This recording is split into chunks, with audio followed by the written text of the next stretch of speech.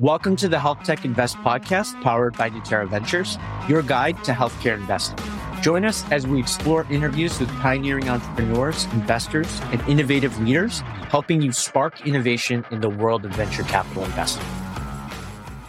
Hello, everyone. This is Tom Cluse from the Health Tech Invest podcast. I've got an exciting guest for you all today. His name is Neil Tawari, who is an investor on the healthcare and technology strategies at Magnetar Capital. How are you doing today? I'm doing great. Thanks for having me. Of course. Just one thing off the top from our end is want to note that my views are my own, and I'm not speaking on behalf of Magnetar or its affiliates or any of their respective employees. And with that, I'm ready to dive in. Awesome. No, I appreciate you sharing that context. I think that's important for the listeners here. I'd like for you to just tell us a little bit about yourself and what got you into the healthcare space. That's a great question. Interestingly, I think I would probably start with I've always been a nerd. I was always a science junkie, and growing up, my favorite TV show was Nova on PBS. And kind of the long story short was growing up, I had a deep passion for the sciences. And specifically, if you were to ask me what I wanted to be when I grow up, when I was 10 years old, it would have been an astrophysicist. Was really interested in kind of going into that space. And then once I found, once I found that astrophysicists make no money, I was like, I have to change this. And then I think the other piece was always super interested in technology. And so I took my first programming class when I was in elementary school. And it was like, I don't even know if it was called programming at that time. And so it was kind of a passion for kind of computer science alongside the general sciences. And that's actually kind of evolved into, when I got into high school and I did, an interesting quick story is kind of my passion for both of these things really started from joining what I would call, we had these Rube Goldberg design competitions back in high school. And it was, really around if you're not familiar with those, you're building these giant contraptions using technology, hardware, software to do an easy task with as many mechanical and electronic steps as possible. And so you can imagine this massive contraption. I literally spent amazing. years of my life building those things repetitively. And then it was actually my AP bio teacher that got me interested in life sciences. And so I actually didn't even know this major existed. And I think the funny story is you and I both went to the same college and majored in the same major, biomedical engineering. I didn't even know that was a thing until I was kind of applying to schools. And it was really that combination and passion of healthcare, life sciences, really getting interested in that in my AP bio classes in high school, alongside just technology, right? Computer science and technology, and trying to put those two pieces together. And the outcome was biomedical engineering. I knew nothing about it when I started at Northwestern alongside you. Very interesting. It sounds like biomedical engineering was kind of a combination of your deep passion for science. Did you have a knack for bio? Was there a particular vision you had? Were you thinking of going to medical school? Yeah. Did you want to build artificial lungs? What was your kind of motivation there? I didn't know exactly what I wanted to do when I started college, but what I knew is I was pre-med actually. So I did do all the pre-med. Unfortunately, as a freshman, I'm sitting there taking organic chemistry, questioning why I chose to do that.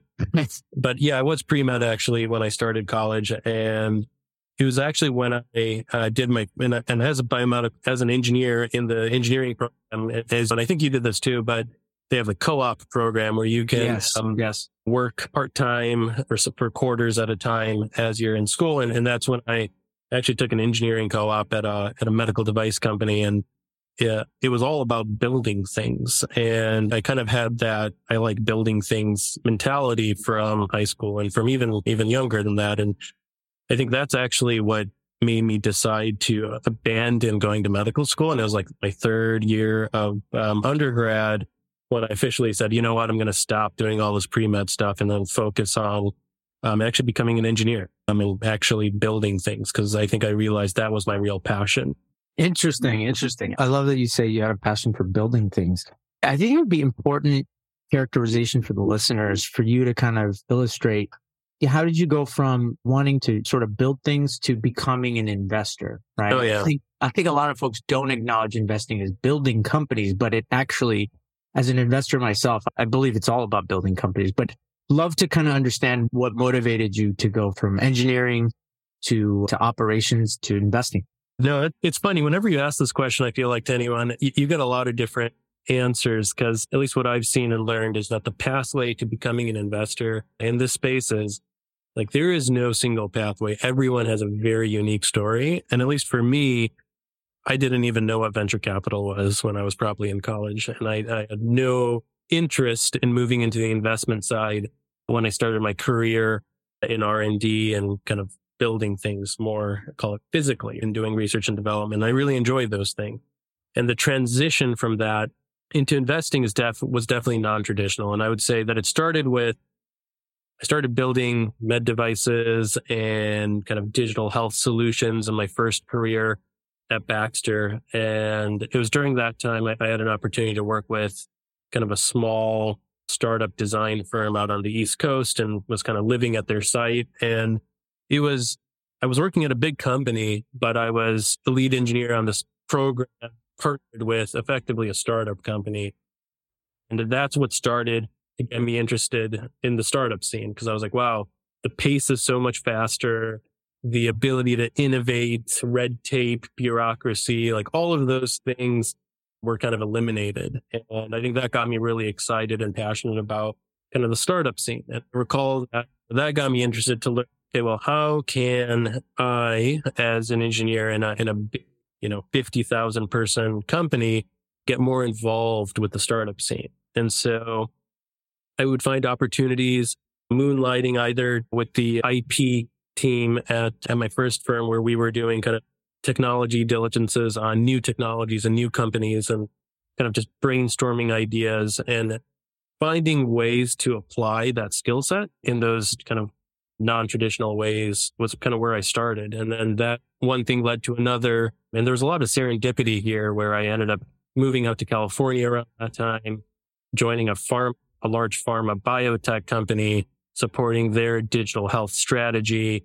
And the actual moment when I got introduced into kind of venture capital and really thinking about that as an opportunity was 100% serendipity, where we had a corporate venture arm that was not based in California, but they would occasionally come out to California for doing diligences, and they had their cubicle right next to where my cubicle was. That's literally how I got interfaced with them, had a lunch, and then started helping them with diligences. And that was actually the DRX team that we were, both working on together.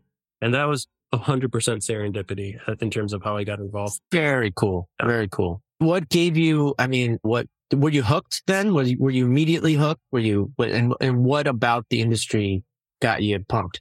I think the thing that got me hooked was I loved it. It comes back to that concept of building things. And I think when I was in R&D, it can take you 5, 7, 10 years to build a single product, which is great. I've done that. I really enjoyed my time doing that.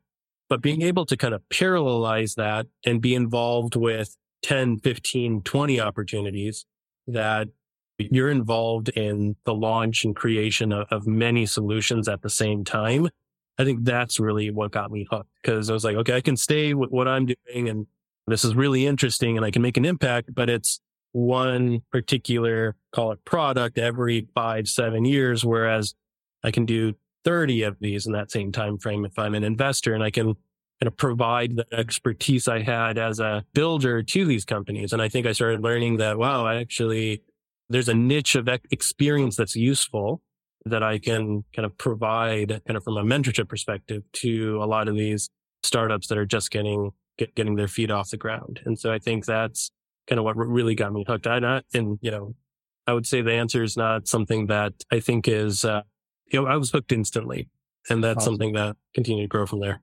Awesome. And what made you, so you started on the corporate venture side on behalf of a biotech company. What made you transition more to a financial institution like Magnetar? I think the real transition point was an interest in kind of being able to invest in a broader selection of opportunities and also to invest in opportunities where end goal and the end product is the investment itself. And I think you probably experienced this coming out of CVC as well, is I learned a lot. Obviously, being a corporate venture investor, I really enjoyed my time there, but there are certain limitations with the strategic fit of certain investments. How impactful is it to the business? And then there's always the concept around how important are these small investments to the broader parent organization. And I think for some of them they are, and some of them they aren't. And I think I wanted to be kind of moving closer to an environment where in the investing itself was the product. And it wasn't just a side business, which is kind of how it tends to be in corporate venture capital. Very interesting. You work with both. Thank you for sharing that journey. I know that's been a very interesting one. And I appreciate you kind of opening up about how it really started in childhood, your interest in building things. So I love that. I absolutely love that about your background. But what kind of advice would you give to someone? You work with investors and entrepreneurs alike, but what type of advice would you give someone who's looking to become an investor, right? In the healthcare space, a venture capitalist, a growth investor. What advice would you give them to kind of strengthen their kind of CV to position themselves for it? I think the most important thing is, there's that concept of breadth versus depth. And to me, the best way to make an impact and to get started is to utilize a piece of knowledge, an expertise, a skill set that you have that you're really deep in, and finding a way to utilize that and contributing to an investment or contributing to an entrepreneur. And I think that's the key, is that the best way to make early traction in this is to really find out what is that super unique skill set, experience, knowledge that you have. It could be extremely narrow and niche, but the idea is start with that and find a way to apply that to a company, to an entrepreneur, and provide that mentorship, guidance, feedback, support, the network connections that entrepreneur needs. And that's kind of I like to say that building a career in venture and investing is a lot like the snowball effect. It starts with one kind of grain or one snowflake, and it kind of slowly kind of grows over time. But it's finding that individual piece of experience and knowledge that you have that you can apply to a particular business that really gets you started. And it kind of slowly grows, kind of, quite frankly, organically from there. Awesome advice. Thank you for sharing that. I'm going to, pivot a little bit to kind of the investment landscape that you're focused on today. I think listeners out there would be really interested to hear about what are some of the trends that you've seen affect your investment strategy or your investment business. I think the two largest ones, and not to pile on to the bandwagon of what everyone's saying, I think that the two biggest ones are really artificial intelligence and machine learning is probably the first one. And the second one I would broadly characterize as business model updates in healthcare and technology. And what I mean by that are finding novel ways to ties technology in the healthcare and life sciences space. And so that could include things like a hardware as a service business model, which really didn't exist in those industries historically, in infrastructure as a service model, SaaS really coming to life in those areas, as well as kind of new models for reimbursement. And so it's the combination to me of really those two things. One is technology, AI and machine learning in combination with these business model updates. So when you put those two together, I think there's just a huge synergy between those two areas. Interesting. So updates to business models, would you say business models in the health tech space, have they been broken in the past? Are these improvements, updates, modifications? What's been sort of inspiring some of these updates? I think the inspiration is really, twofold. One, the healthcare and life sciences space has been so not known as being a digital first or technology first sector. Sure. And historically, everything's IT, right? And it's just a side piece of the business. And so I think from a business model perspective, at least what I'm saying is these new technologies are not traditionally being sold to these life sciences and healthcare companies. There isn't a business model that exists. for that sector historically. And I think these businesses are taking a lead from the technology sector where these business models are established and finding ways to, what I would say is, customize those business models to fit within, let's say, a pharma or biotech's budget, as an example, is something that I think I'm starting to see. And what I mean by that is there's just a short example. I'm involved with a company that focuses on lab automation for drug discovery and basically has a robotics platform that supports the acceleration of drug discovery. And one of the things that they kind of figured out from a business model perspective was there's a way to provide that equipment at the site of where the R&D is happening at a pharma or biotech company, and then monetize it over time through software license and recurring SaaS revenue. And that's something that has never really been done before. And I think it was really solving for kind of two elements. One element was, the pharma and biotech company wanted that technology on-prem, not off-prem, but then creating a business model that kind of supported the long-term deployment of that technology in the budget constraints and cycles of things like that exist within that parent entity. Very interesting. Very exciting space, very meaningful insights for our listeners. So thanks for sharing that.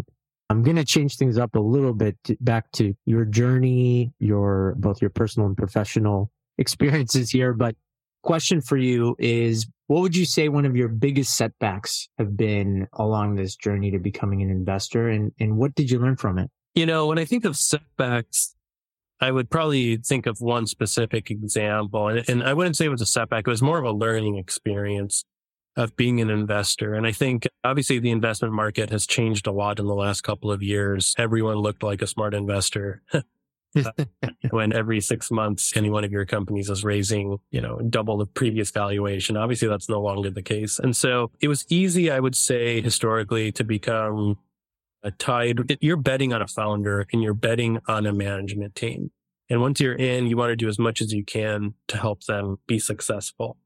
But I think one of the biggest lessons that I had was really understanding when a certain change at the management or CEO level needs to take place and kind of doing that at the right time. That there is no right time, and at any time, you're always, most likely when you actually choose to make that decision, it's probably long overdue, and definitely have had a few experiences where we let that drag out.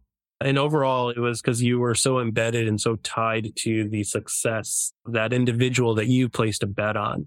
And I think it's the natural bias that we have. And I think that's something that I really had to learn, is to try to take that bias out of kind of my investment management and kind of decision practice. If you just always have to do what's best for the company. And it's hard, but that's definitely something that I've really had to learn, is you have to learn to trust your instinct and really make those tough decisions. And that's part of the job. How do you balance that with, obviously you want to be thoughtful, methodical, and objective, but also it sounds like you have to make decisions quickly too. You don't want something to drag out. And I think I know what that setback you're referring to, but it'd be interesting to get, how do you balance the thoughtful, methodical, but yet make quick decisions when appropriate? I think it's, so if I were to go back and say, what would I do differently? I think the key thing would be being very hyper clear on expectations, the key metrics for the business, the KPIs. What are the metrics that we're trying to achieve? What's the timeline that we're trying to achieve this in? And really getting it papered very clearly between both sides, what the true expectations are. And then it's a lot easier, because it's easy to look at those metrics and say, like, look, we've tried all these different things. Something's not working. And it makes that you have data to really utilize to make that decision quickly. And I think it's setting of those expectations, as uncomfortable sometimes as it can be. It's far better to have those uncomfortable conversations up front and setting those expectations and then using that to guide your decision making. It'll be better for everyone overall, and it leads to a much more efficient process. Very cool. Very cool. Thanks for sharing that. That's actually really thought-provoking, and I'm sure listeners will appreciate that. Neil, thank you so much for joining us. It was a pleasure having you. before you go, I would love to hear what's your call to action to our listeners and where can they follow you and your work? Yeah, great. I think that the main thing is we're all seeing a lot of changes in this market, and there's a lot of negative news out there in terms of businesses that are struggling. You're seeing businesses not achieve what they were originally set out to do. And I think with that context and backdrop, I think there still are huge opportunities to build category defining companies. It really comes down to the one piece of the call to action, or one piece of advice is both hyper focus on your value proposition for the problem you're trying to solve and ensuring that you have the key metrics around achieving that value proposition very clearly communicated and clearly show your traction towards those and get rid of everything else. Like the companies, the entrepreneurs, the investors that are going to be hyper focused on that, I think are going to be involved in really creating some category defining companies in this environment. So that'd probably be my call to action. And then you can follow me on LinkedIn, and that's where you can learn a little bit more about what we're up to. Amazing. Thank you again, Neil. For all you listeners out there, I'm Tom Clues. Thank you for joining us on Health Tech Invest, where we promote great people, great entrepreneurs, and spark innovation. Thanks for joining us, Neil. Really appreciate your time. Thanks again, Tom.